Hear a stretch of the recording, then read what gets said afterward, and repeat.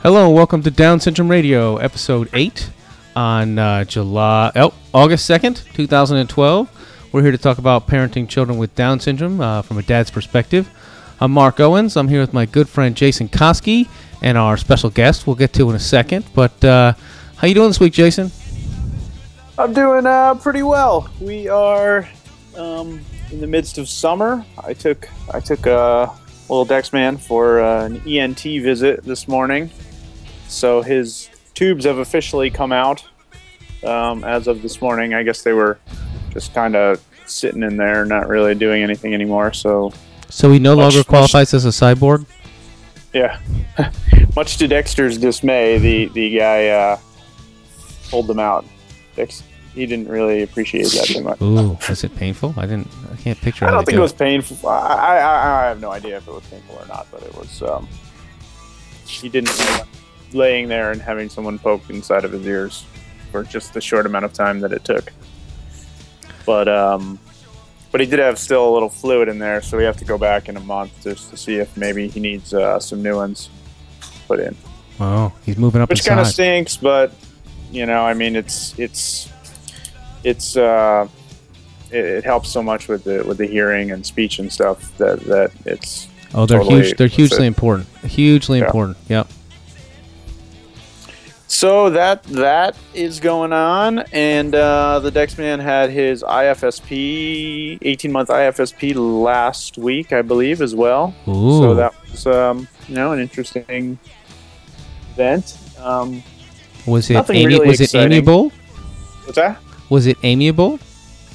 It was pretty good. Yeah, we kind of had a little run-in just a month or two ago with them regarding PT. So we're getting PT services from the regional center, and then there was a little run-in about what our insurance will cover versus what they're paying, and so Dex missed a couple sessions, maybe 3 weeks, and it was just really, it stunk that he had to miss so much because he's come so far since we started this PT just about 6 months ago, I think.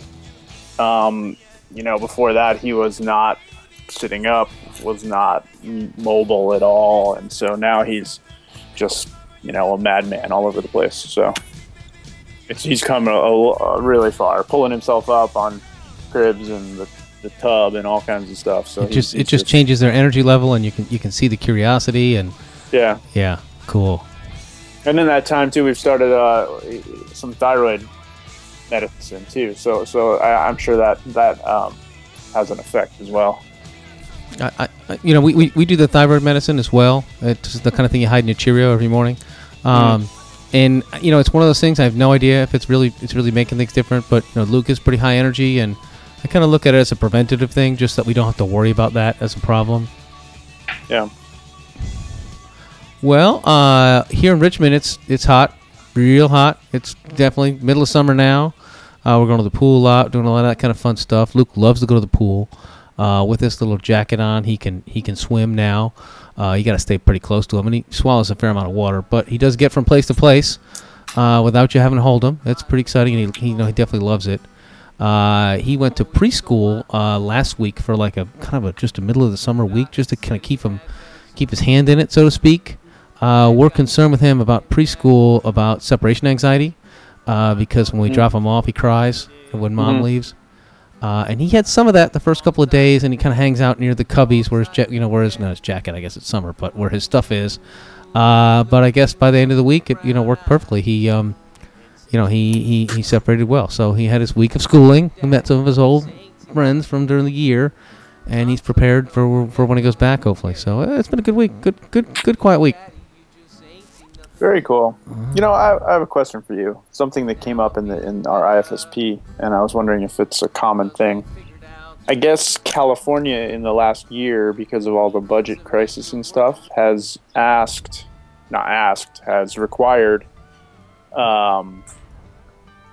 families to pay for these regional center services. Families of a certain income, I guess, over some number times poverty level, basically. to pay for these services, and I was wondering if that's a common thing, or if you guys do that, if you pay for any of these regional center services. I guess you're out of the regional center type things now because Luke is 3, right? So yeah, we're into the school system now, but even then, we never had to pay for anything. I would, yeah, on a philosophical level, I kind of agree with that. I hate to think that since I do have the resources to pay for some of this stuff, that there's somebody out there that they have to deny services to because they only have so much money. But at the same time, no, I've never been asked to pay for any of this stuff. And as far as once you're in the school system, that would be pretty bad because, it's what is it, the free and appropriate education, by law, it's the same as them telling you, because you're over a certain income level, you have to pay for public school. That wouldn't be right. But I don't know anything about it. But the answer is no. I never had to pay for anything. Okay, yeah, just like you said, it's a little bit frustrating, but I understand where it's coming from. But dude, there is a house for sale on the other side of the cul-de-sac from my house. You come here, and we'll go through all this together. It certainly would have its pluses to have someone right there, especially Kim. If I was to move again, there would be other counties I would move into, just because now I know all the local counties and which ones are better than others. Yeah. And the other county next to us has a better inclusion program. That's something that we're interested in. But, how do you feel about moving on to our topic, buddy? Let's do it. Letting the world know about Special Olympics. This is something that is of particular interest to Jason and I. We have boy children, not to say that girls don't do sports or whatever, but I don't know, it's kind of a cool thing. Particularly the Young Athletes program we have with us. A wonderful lady I met a week and a half ago at the National Down Syndrome Convention in Washington, D.C. She is the director of the Young Athletes program. And her name is Barb Warman. Barb, welcome to the program. Thank you so much. It's really interesting to have this opportunity to be on a podcast and talk about some of our favorite things. For me, listening to you guys talk, it emphasizes just how important, getting the word out about what's available. And trying to help connect people. You've made your connections. That's one of the big things in Special Olympics, that families find each other and they've got that connection to just have these kinds of chats and then, do some things about it. Maybe instead of moving across the street, it might be... it might be organizing a play date or going to a park at the same time to practice whatever sport they were doing. Yeah, I didn't think of that. But that's yet another benefit. It's awesome. So, what would you like me to tell you about Special Olympics? Most actually said tell the world. One of the things that's really interesting, I'm fairly new at Special Olympics, and when I first said I'm moving to work in Special Olympics, everybody just knows it instantly. And I've since been to some presentations and learned that I think Special Olympics is better known and more widely respected than McDonald's in the world. So everybody knows the name. Maybe not everyone really knows what we do, but people do know it's important and it's good work, which is a good start. But, I'm glad to be able to help enlighten a little more what's available for people and how much fun it is. Why don't you start by telling us a little bit about yourself? You sent us some lovely pictures. I like that, Jason, that you always ask in advance, because the pictures kind of, let you know a little bit more about the person that you're talking to. So, did you send us one that was with your brother? Is that right? Yep. My brother's 2 years older than I am, and he had been very high functioning for many years. He does have intellectual disabilities. But as he's gotten older and my parents have gotten older, there's been a different role for me to take with him. When we were young, we played together and we've always had lots of family time together. But as now I'm more of a key person in kind of managing some of the things in his life. And actually, it's been a great opportunity for me. It's, you kind of look at all the paperwork as you're talking about some of the things that you're doing with your little ones. And, after having been away from that kind of thing and coming into trying to get Social Security, disability, and Medicaid and nursing home and everything else. I when I was there at the conference, I went to that session on legal advocacy, and that was one of the things that they started talking about was the ABLE Act, and what are your children going to do when they get older? Life expectancy has been increasing every year. It's very possible, in fact, it's more than likely that your children will outlive you. Who's going to take care of them? Independence is the goal. Financial independence is part of ABLE, and on and on. And I was thinking at that time how lucky I was that my children that my son Luke will have a brother and a sister to help. And here you are. You're the living example of that. So that's got to feel good. Yeah, and he really, as you know, with your little ones, there is something special about being with people who have a challenge, and yet they have such a great attitude. I mean, some of the things he's been through, it creates a hassle for me because I have to deal with the paperwork and the, rigmarole, but he's got to live through it, and yet everyone he sees, he jokes and he makes friends and he approaches everyone, and it's really great. So, that's really what brought me to Special Olympics originally was my brother, and kind of having a sense that having lived through that, I would be able to maybe help others more. I'm the family and the young athletes director, so the family part, it comes from personal experience as well as having worked a long time in human services, supporting families, as well as early childhood development programming. So, we're kind of linking those two pieces, just as you've talked about. Dads, for example, young dads want to get out there and play with their kids. And, once you're out there with your colleagues, your peers, you have the opportunity to really learn some things from each other and find some answers. So that's what our family programming is about, is kind of building on, we bring in people to do sports and we see amazing accomplishments from our athletes. And at the same time, families are coming together and they're working on building communities that really are more accepting, that have more opportunities for athletes. So, tell us about the kind of the national program and from the top down, maybe even some history. Well, Special Olympics started in 1968. Eunice Kennedy Shriver started this basically really in her backyard. And now we have 4 million athletes around the world. There's 170 countries that have Special Olympics. And of course, in the U.S., all the states have their Special Olympics programs. So what's offered universally in Special Olympics programs is sports and competition. We have training for individuals with intellectual disabilities starting at age 8. And it's a wide range of sports. The competition, people always say, when is the next Special Olympics?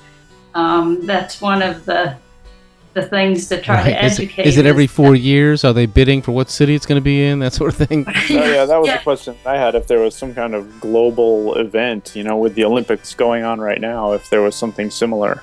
There actually are. But yes, those happen. We had our summer games in Greece, in Athens last summer, actually.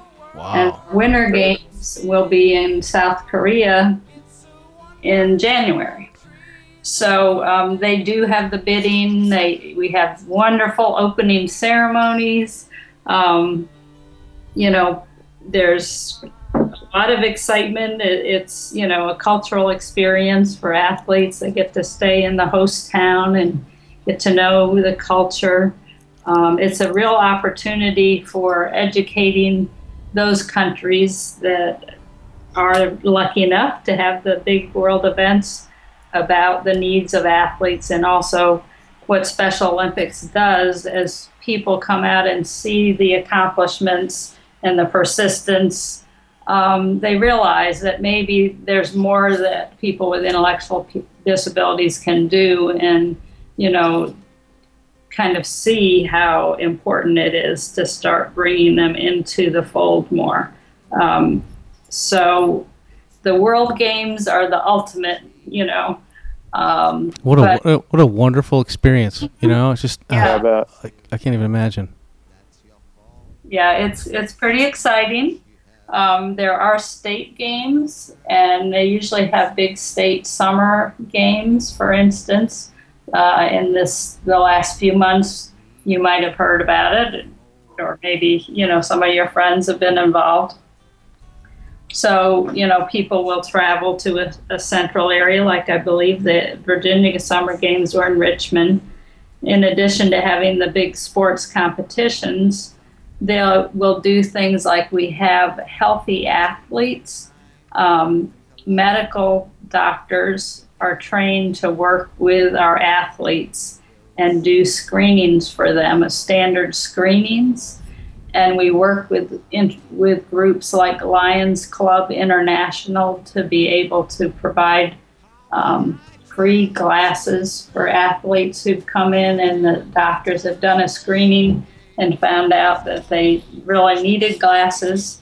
They actually get them free because we have these wonderful sponsors.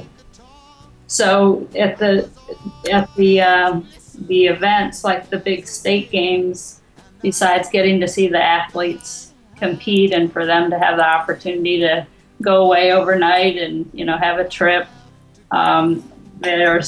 they will have these kinds of things. The healthy athletes, some of them this summer had family health forums where the doctors presented on different topics that families were interested in learning about. Sometimes they'll have a young athletes demonstration.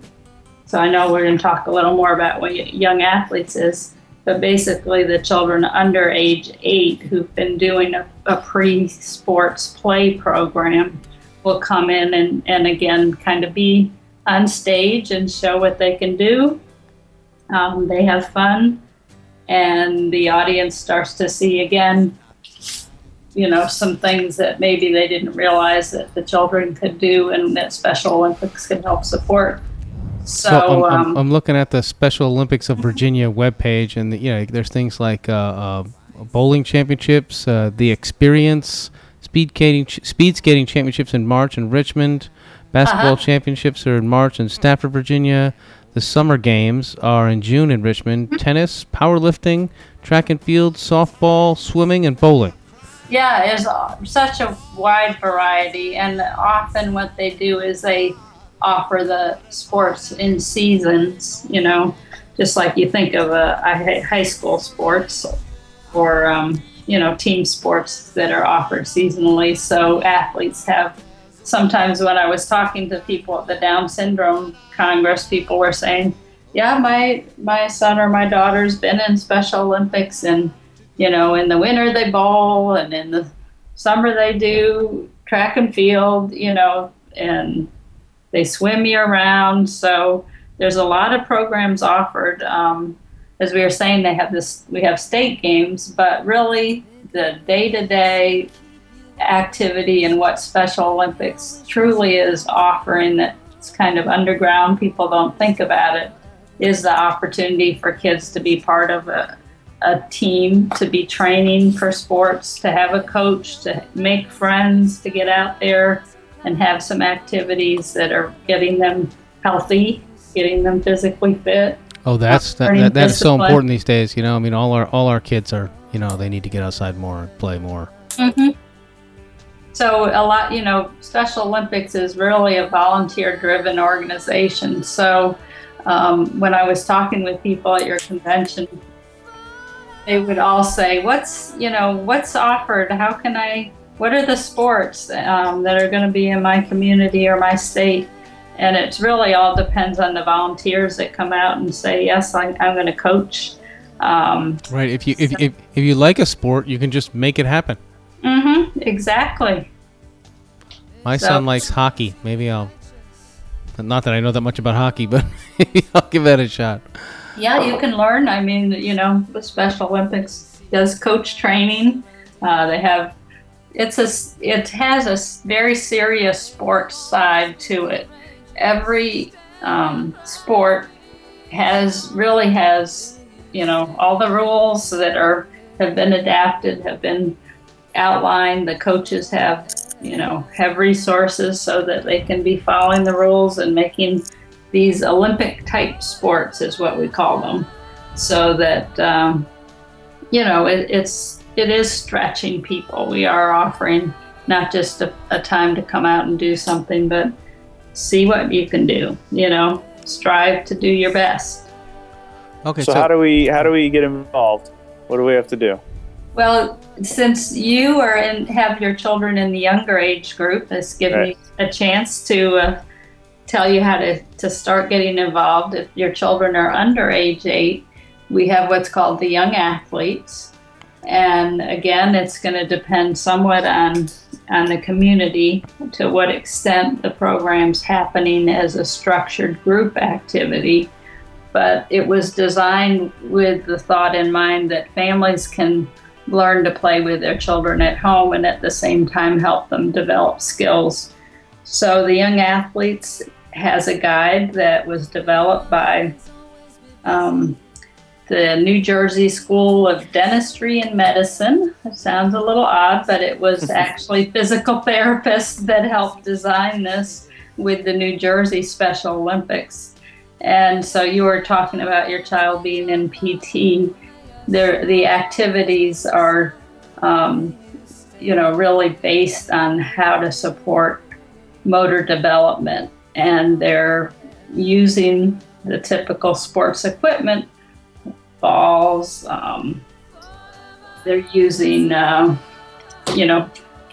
striking, learning to strike, learning to run, learning to crawl through a tunnel.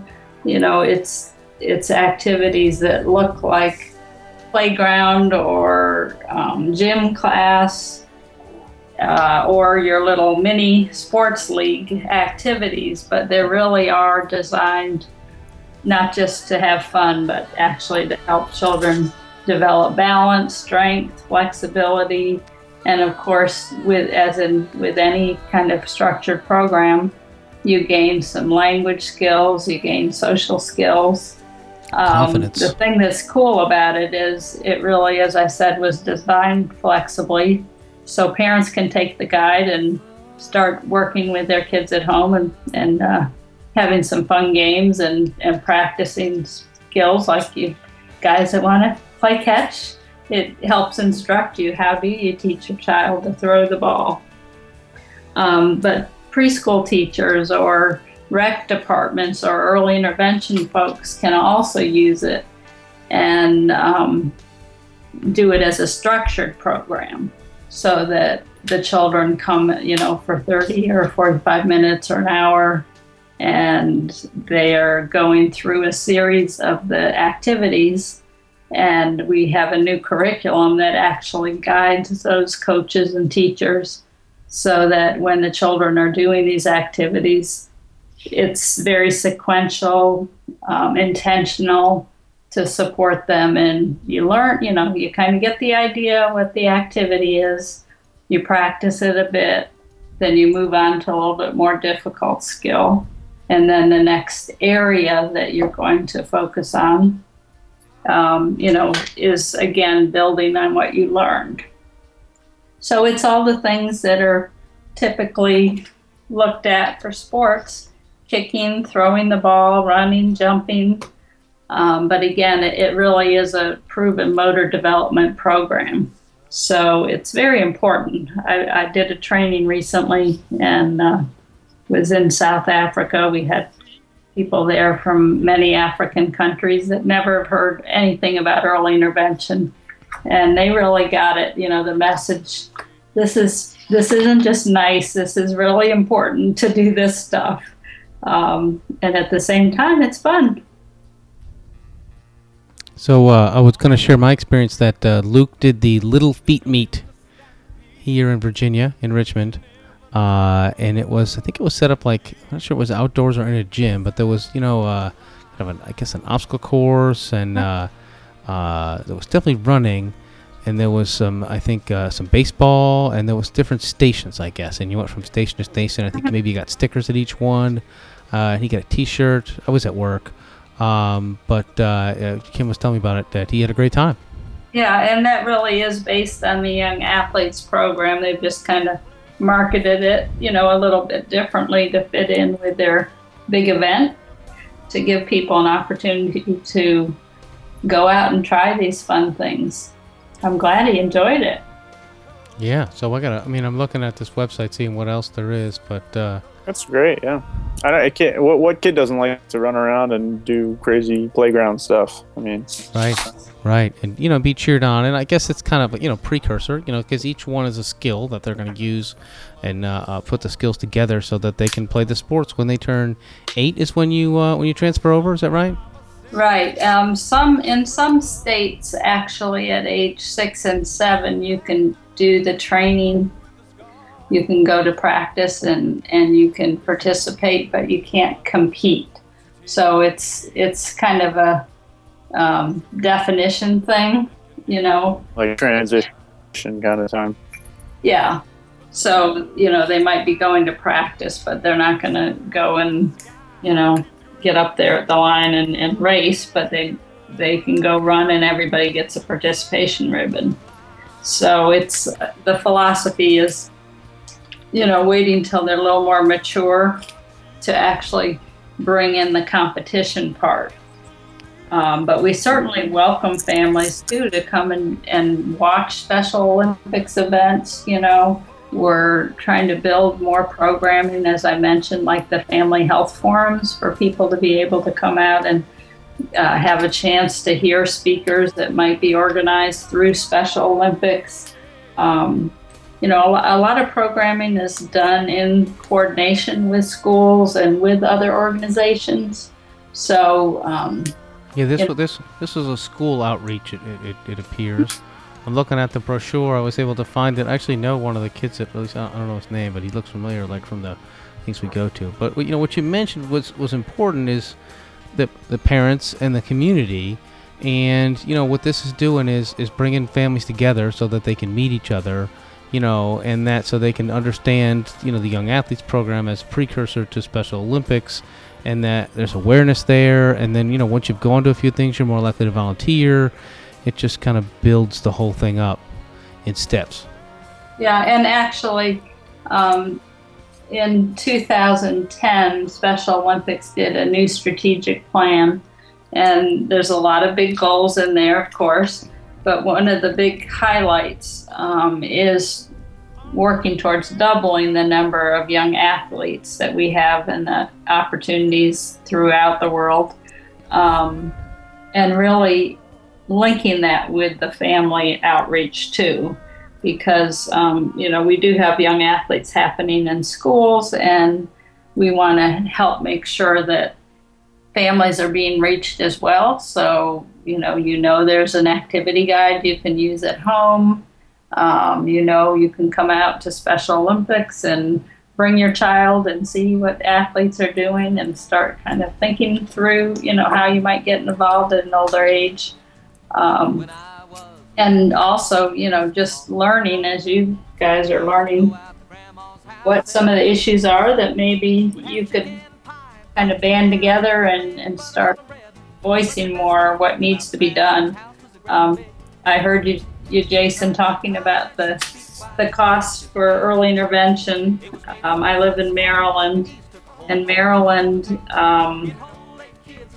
was struggling with how to really meet the need for the early intervention. It's one of the few states actually that has put into law that it will basically never charge but apparently that is an option for states. In many other states, it's feasible that they may do that.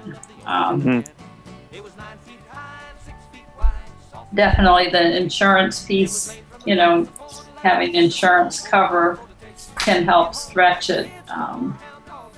But it's something that you need family involvement in. Early intervention.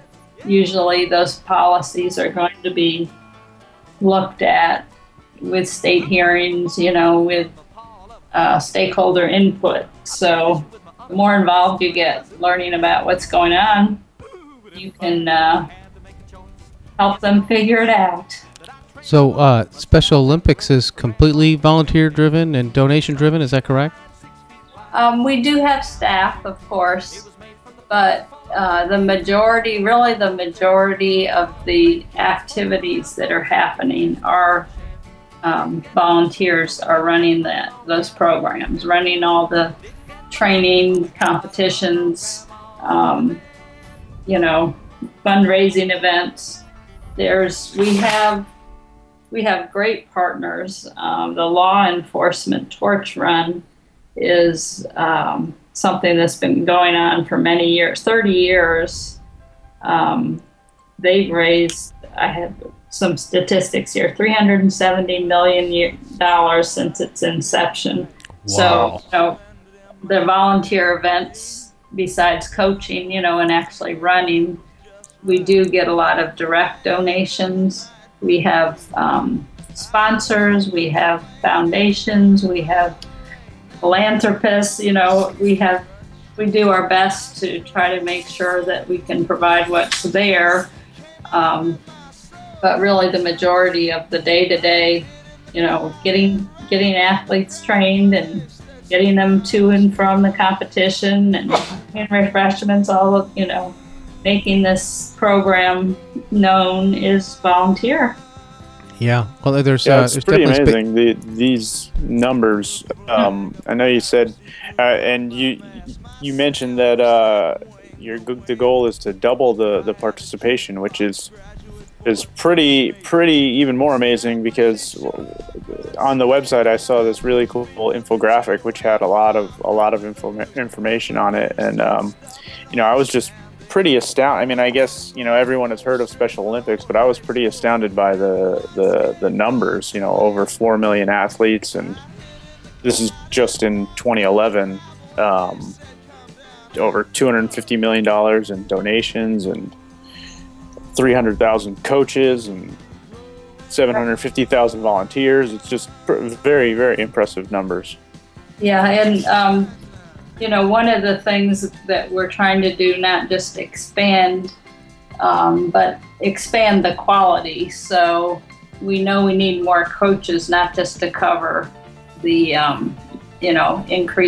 increasing the number of athletes, but the number of training days that athletes will have, the number of competitions that they can go to, the number of sports that a state would offer.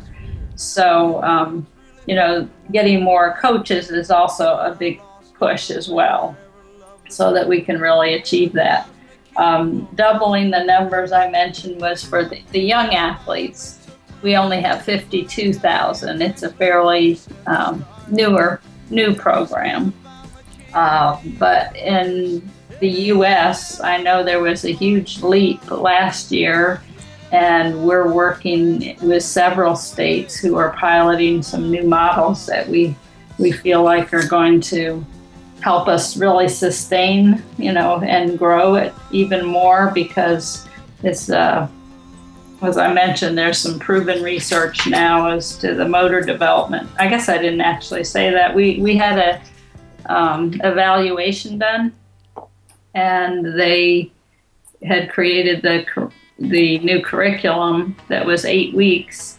The preschoolers who were in inclusive settings that had this young athletes included, compared to the ones who did not, gained so many more months of development, motor development. Just in 8 weeks, they leaped by 7 months in their motor development, compared to 2 months were those who didn't have it.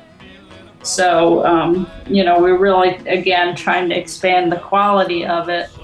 And Virginia is one of the states that's working with us on that. So we're huge fans of inclusion. Mhm. I think it's so important. We see it just because, and you must too, Jason, that older siblings help so much. I can just imagine, your school setting, or your sports setting should have, your typical developing children to work with, to learn from, and to strive for, and be included with. Yeah, and we also have something in the United States called Project Unify. About half the states are participating in that, and that's really about inclusion and building accepting communities that are, not just inclusion, but beyond that, where the youth are learning and leading how to be more supportive of their peers. Really doing some very cool stuff. High schools that have clubs, that are doing advocacy on YouTube, for example. We have Unified Sports, which is really providing opportunities for our athletes to be part of a team with their peers who are typically developing, and they're matched so that it's not just come and be a kind of shadow, but they're actually competing. They're really working together. So it's really fun. The Unified Sports. We have some great stories about what has been happening with the Unified Sports, and the experience. It goes beyond just for the athletes, but for the other youth who are involved. It's a big goal for us to expand our Unified Sports, and I know I did talk with some people at your conference about that as well, that people have an impression Special Olympics is really exclusive, and you're kind of segregating your children by sending them there. But we're moving in the other direction with our Unified Sports. Very cool. All right. Well, you have any more questions, Jason, or? Well, so, sure, yeah, I guess I do. How does it work? Like, if Dexter decides he wants to play basketball when he turns 8 years old, he just calls up the local Special Olympics office and plays basketball and goes to practices and stuff? Put him on the phone, yeah. Yeah. There's some easy forms that have to be filled out, obviously, and you would want to find your local program and see what sports they're offering. Right. And as we said before, if they don't have basketball, but that's something you're interested in, and you can kind of express that. It doesn't usually take too long. Things can get pulled together and a new sport happens. But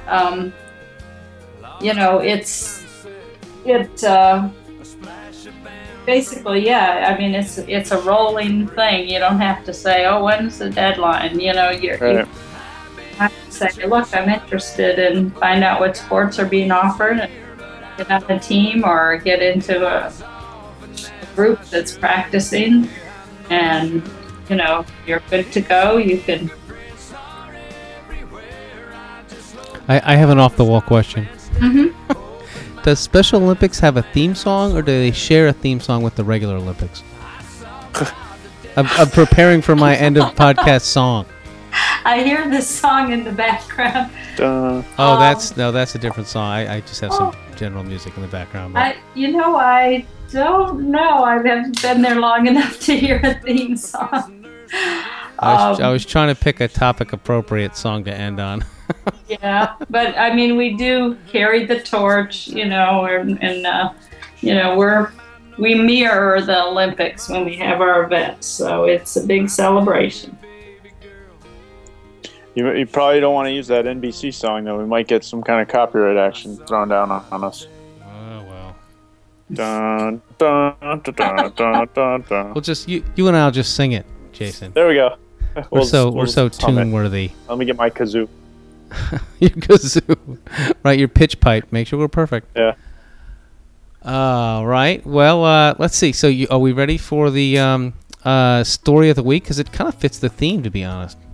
That's great. Actually, I have one more question. So you did mention that there's coaches training. Like, so if I wanted to go volunteer to be a coach or to help, then I can. If I know nothing about baseball or soccer or something like that, I can still. They can still use an extra body there, and that's. I think, and a lot of the events, there's volunteers to pass out water and check people in and do all of those kinds of things as well. I think that's how I would start, or I would just start by bringing my son, and then meet some people, and then start with the folding chairs and setting up tables and stuff. Yeah, or you could do a polar plunge. You could jump in the bay in the middle of the winter and raise money. I can do that. I'm from upstate New York originally. It wouldn't be any different than... There's volunteering. If you go on any of the websites for whatever state you're in, or our main website, there's lots of volunteer opportunities. And we also have Facebook and Twitter and all of those things I should definitely mention. Oh, I was going to mention the number of likes that you have. It's 644,000 likes. Yeah, it's incredible. It is incredible. Well, and Jason, I'm signing you up right now for the Polar Plunge, which you wouldn't think they would have in San Diego. They actually have to add ice to the water. Right.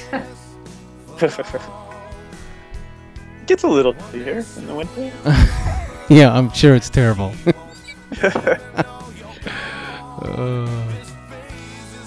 Alrighty. Well, anything else? I don't think so. No, that's good. It was definitely one of the first things that I thought of with Dexter. I mean, sports played a huge role in my life as a child, and less so now, but I still play soccer, and I would love for my children to experience the same sort of team building, personal, growing your personality and stuff through sports and teams and stuff like I did, and when Dexter was born with the syndrome, the first thing I thought about was Special Olympics and trying to get involved maybe early on before he could even get involved and get my feet wet, I guess, there, and as soon as he could kick a ball, get his butt out there on the field and playing. Well, people get very hooked into it. It is, as I've mentioned, it really is fun, and it's amazing to see the athletes. And I encourage anybody who is interested, yes, go and see what you can do, volunteer, and get the young athletes and do it at home. I'll bet. Do you get a lot of volunteers who are, also people with disabilities, but just they don't want to participate as athletes, but they want to volunteer as well? Well, some of the athletes kind of age out. They're not interested in sports anymore, and we actually, and my boss would kill me if I hadn't mentioned this. So thank you for the question. I'm glad I saved your life. Excellent. Athletes, we do a lot of athlete leadership development. So that's, some of them are officials and, coaching even. So right. I mean, that's important for advocacy and for inclusion and 100 other reasons. Right. Yeah, sure. Confidence building, just all that stuff. All right. Anything else? I want to make sure that, your boss doesn't kill you. No, I'm sorry. No, I just... He sounds like such a violent man. Oh, yeah. I'm only kidding, of course. I think, I appreciate your inviting us to be on, and, go to SpecialOlympics.org, and you can actually find your state program really easily from the front page of our main website. Oh yeah, I mean, I explored the website for a long time, and there's tons of information there, easy to navigate, great pictures, great quotes. It was awesome. Hey, don't go anywhere. if you still got time for us. Okay, so hang on. So I'm gonna move on to Rick's story of the week. We had Rick on last week as part of our conference roundup.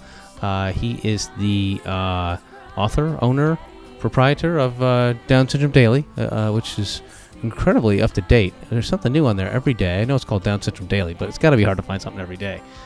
He sent me a story, and I'm going to play here. Hopefully, this mail-in method is going to work in our low-tech world here. Hang on, here we go. Uh-oh, gotta turn it up. Kosmowski with the story of the week. This week it's from CTV News, a Canadian play that features 9 actors with Down syndrome and focuses on what it's like to live with Down syndrome.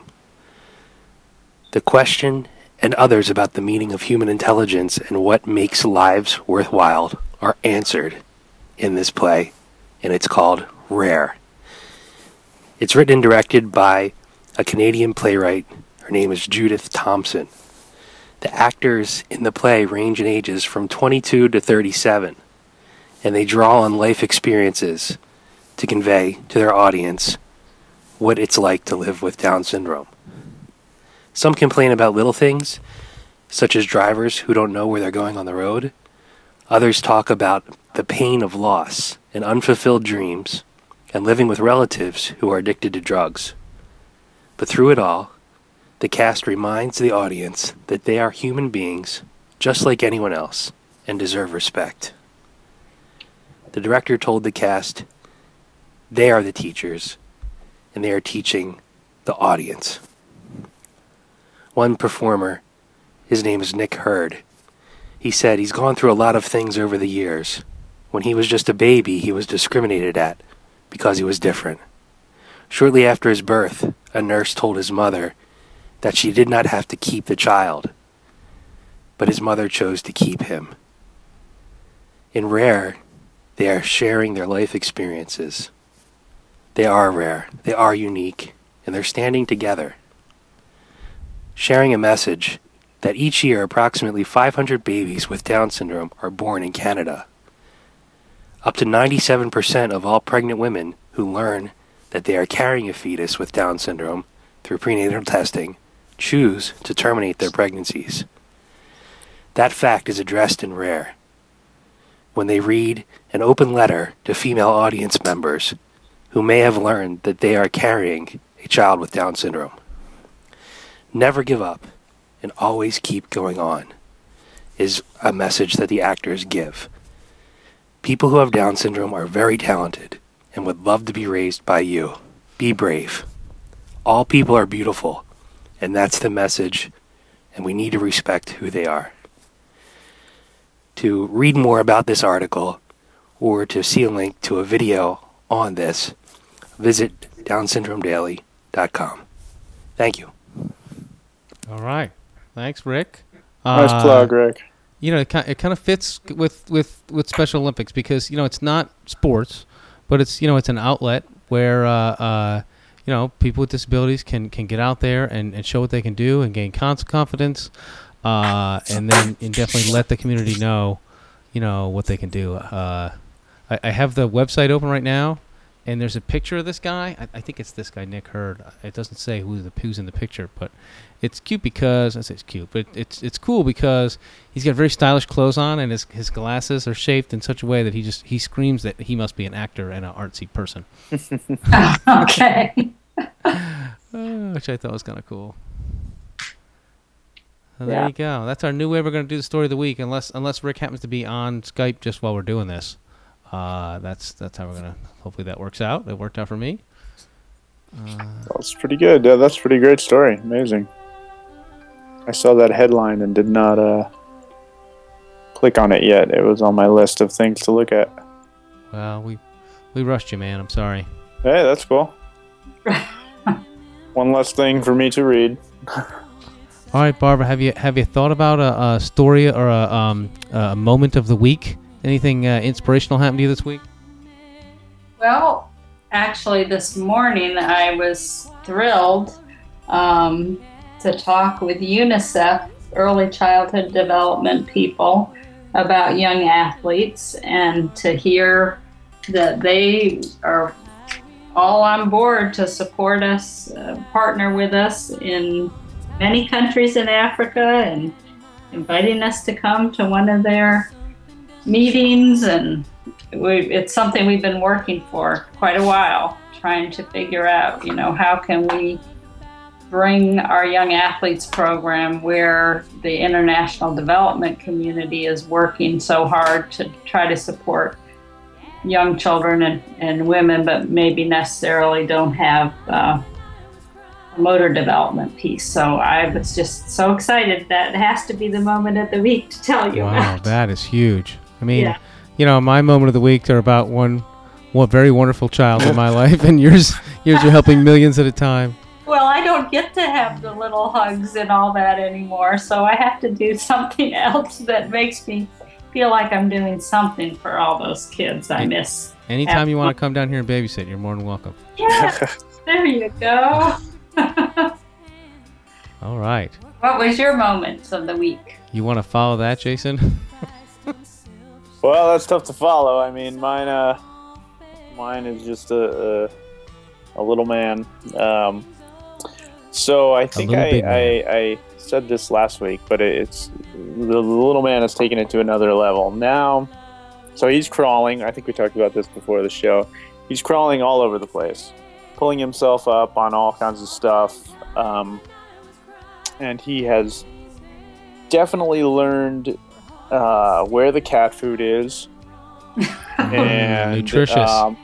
He knows exactly when. So we have dogs, and we have a gate that keeps them kind of locked in the kitchen area, at night and when we're gone. And so he's learned when the gate opens that he can bolt and get into the kitchen too, which is not really off limits, but he doesn't usually get a chance to spend much time in there. And so whenever the cat food is available, or whenever the gate opens for the kitchen, he now bolts as fast as he can for either one of those, and as soon as we start chasing after him, he just goes faster. And now he's added the laughing and giggling. Oh, he thinks this is a riot, going. Right? Yeah, now it's funny. He just starts giggling like crazy, and it's so funny. Oh man, it's just. It gets me every time, man. This is your new Special Olympics event, the 40-meter linoleum crawl. Yeah, he's training. He is, yeah. Until he goes for the the cord of the lamp, and that's when I try to change the tone a little bit to try to get the danger level up, but he still giggles and goes faster. So I don't know what to do, but it still gets me every time. It's so fun. That's awesome. And just think, cat food's got to be cheaper than regular kid food, And food's expensive these days. You're saving money hand over fist. There you go. Yeah, that's perfect size, bite size. Right. Probably choke hazards. Do you use the whatever, the moist kind or the regular dry kind? Oh, it's dry. Yeah, that's what we use. Good They're for shaped his, like little fish and little grasp chickens, right? Training. Say that again. They're shaped like little fish and little chickens, right? No, it's just little balls. He's good for his pincer grasp. There you go. OT would be very happy. Excellent. I'm sure. You ought to string him into a necklace and make do the bead stringing and make himself a cat food necklace. That might go. We'll see. I don't know. Maybe you could fake him out and put a bowl. If you're having trouble getting him to eat his own food, you could put it on the floor. Put a bowl of peas down there. Right, or something. a bowl of peas, Yeah. and fake him out. Awesome. That's a good idea. I might do that. That's awesome. We're starting to just cleanliness be damned. We're starting to have him feed himself, and it's always interesting. Yeah. It's everywhere. Yeah. So just putting it on the floor with some peas might actually help things along there. Well, that kind of ties with my moment.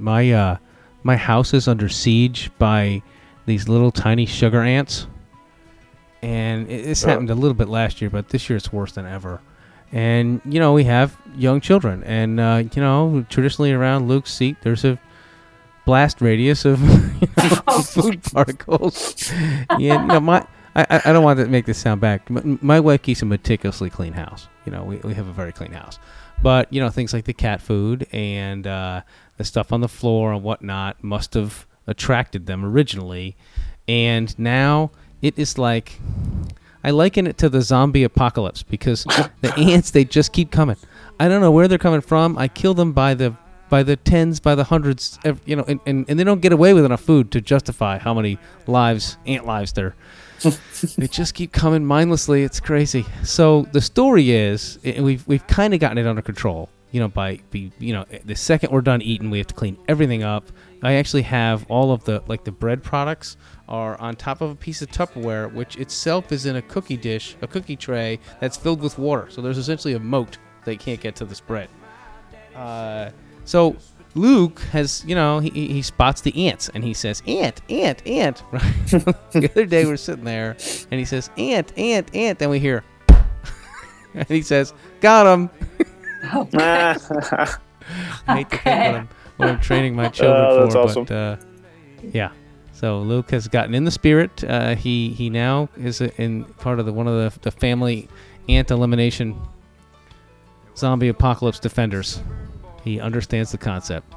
Good job. He just said, got him. It clears a bell.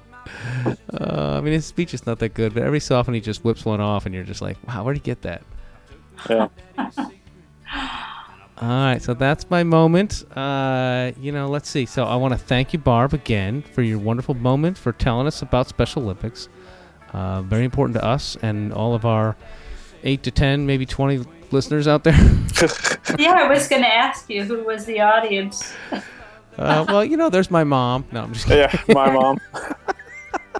It is more than that. It really is. Hi, Mom. I'm loading it up right now. There is a way to track it, but it's not very reliable. Looks like 24 right now. All right. I would say about it's doubled about monthly, so it's actually gone up, quite rapidly. This is episode 8, so I think we're doing well. These will be here for posterity. So when we're like super famous, you'll be able to be like, yeah, I was on episode 8. There you go. Very happy to be with you tonight. So I love hearing your stories and I wish we could just do it all the time. It's been an absolute pleasure. So I'm picturing going to the conference, year in, year out, maybe not every year, and kind of getting to know people. And next year or maybe the year after, I'll be like, Barb, hey, how's it going? It's kind of nice. Feel like to feel connected. There were quite a few families I know that were new there, and it's a great networking. All right. Is there anything else you want to plug while we're doing our kind of closing here? Well, Dad's involvement. Dad's involvement. Do it.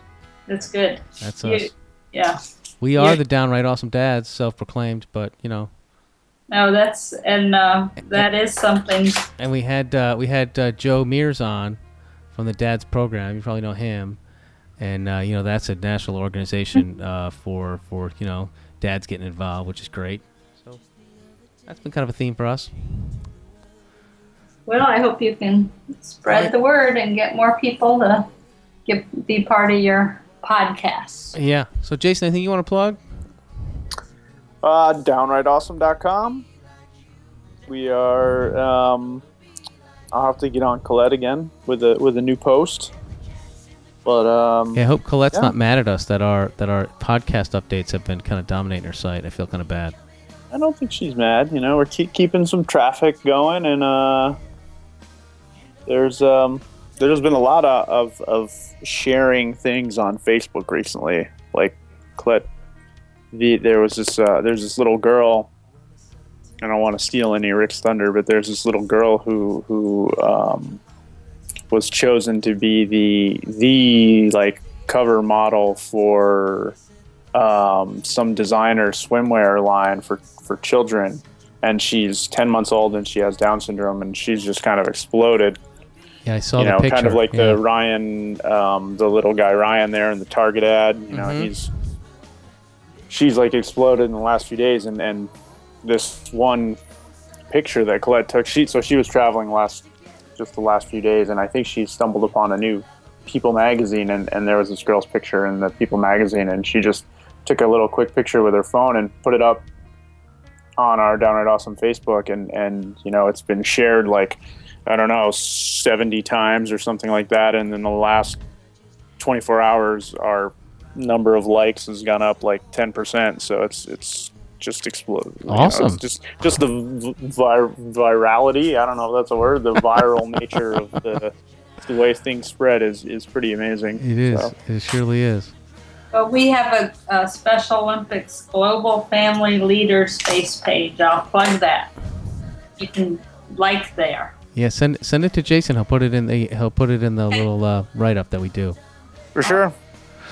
All right. Well, Jason mentioned downrightawesome.com, but downrightawesome.com/DSR is where all of our Down Syndrome Radio episodes are posted with their little blogs and Jason's fantastic pictures. There'll be pictures of Barb and her brother and some of her charges, as it were.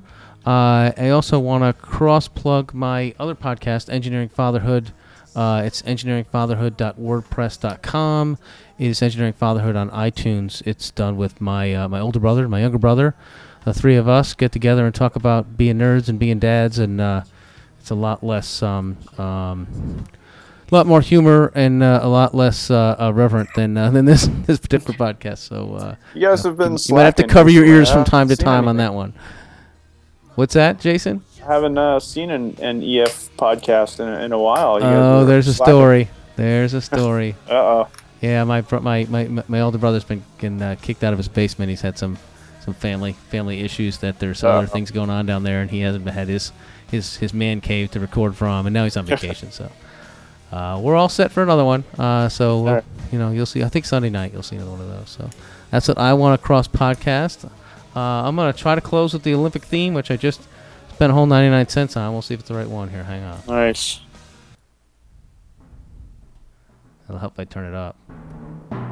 There we go.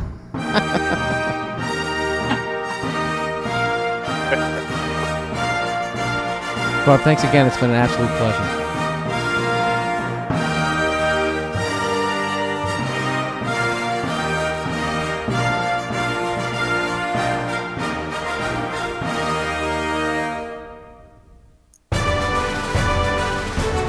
Wow. Best 99 cents ever spent.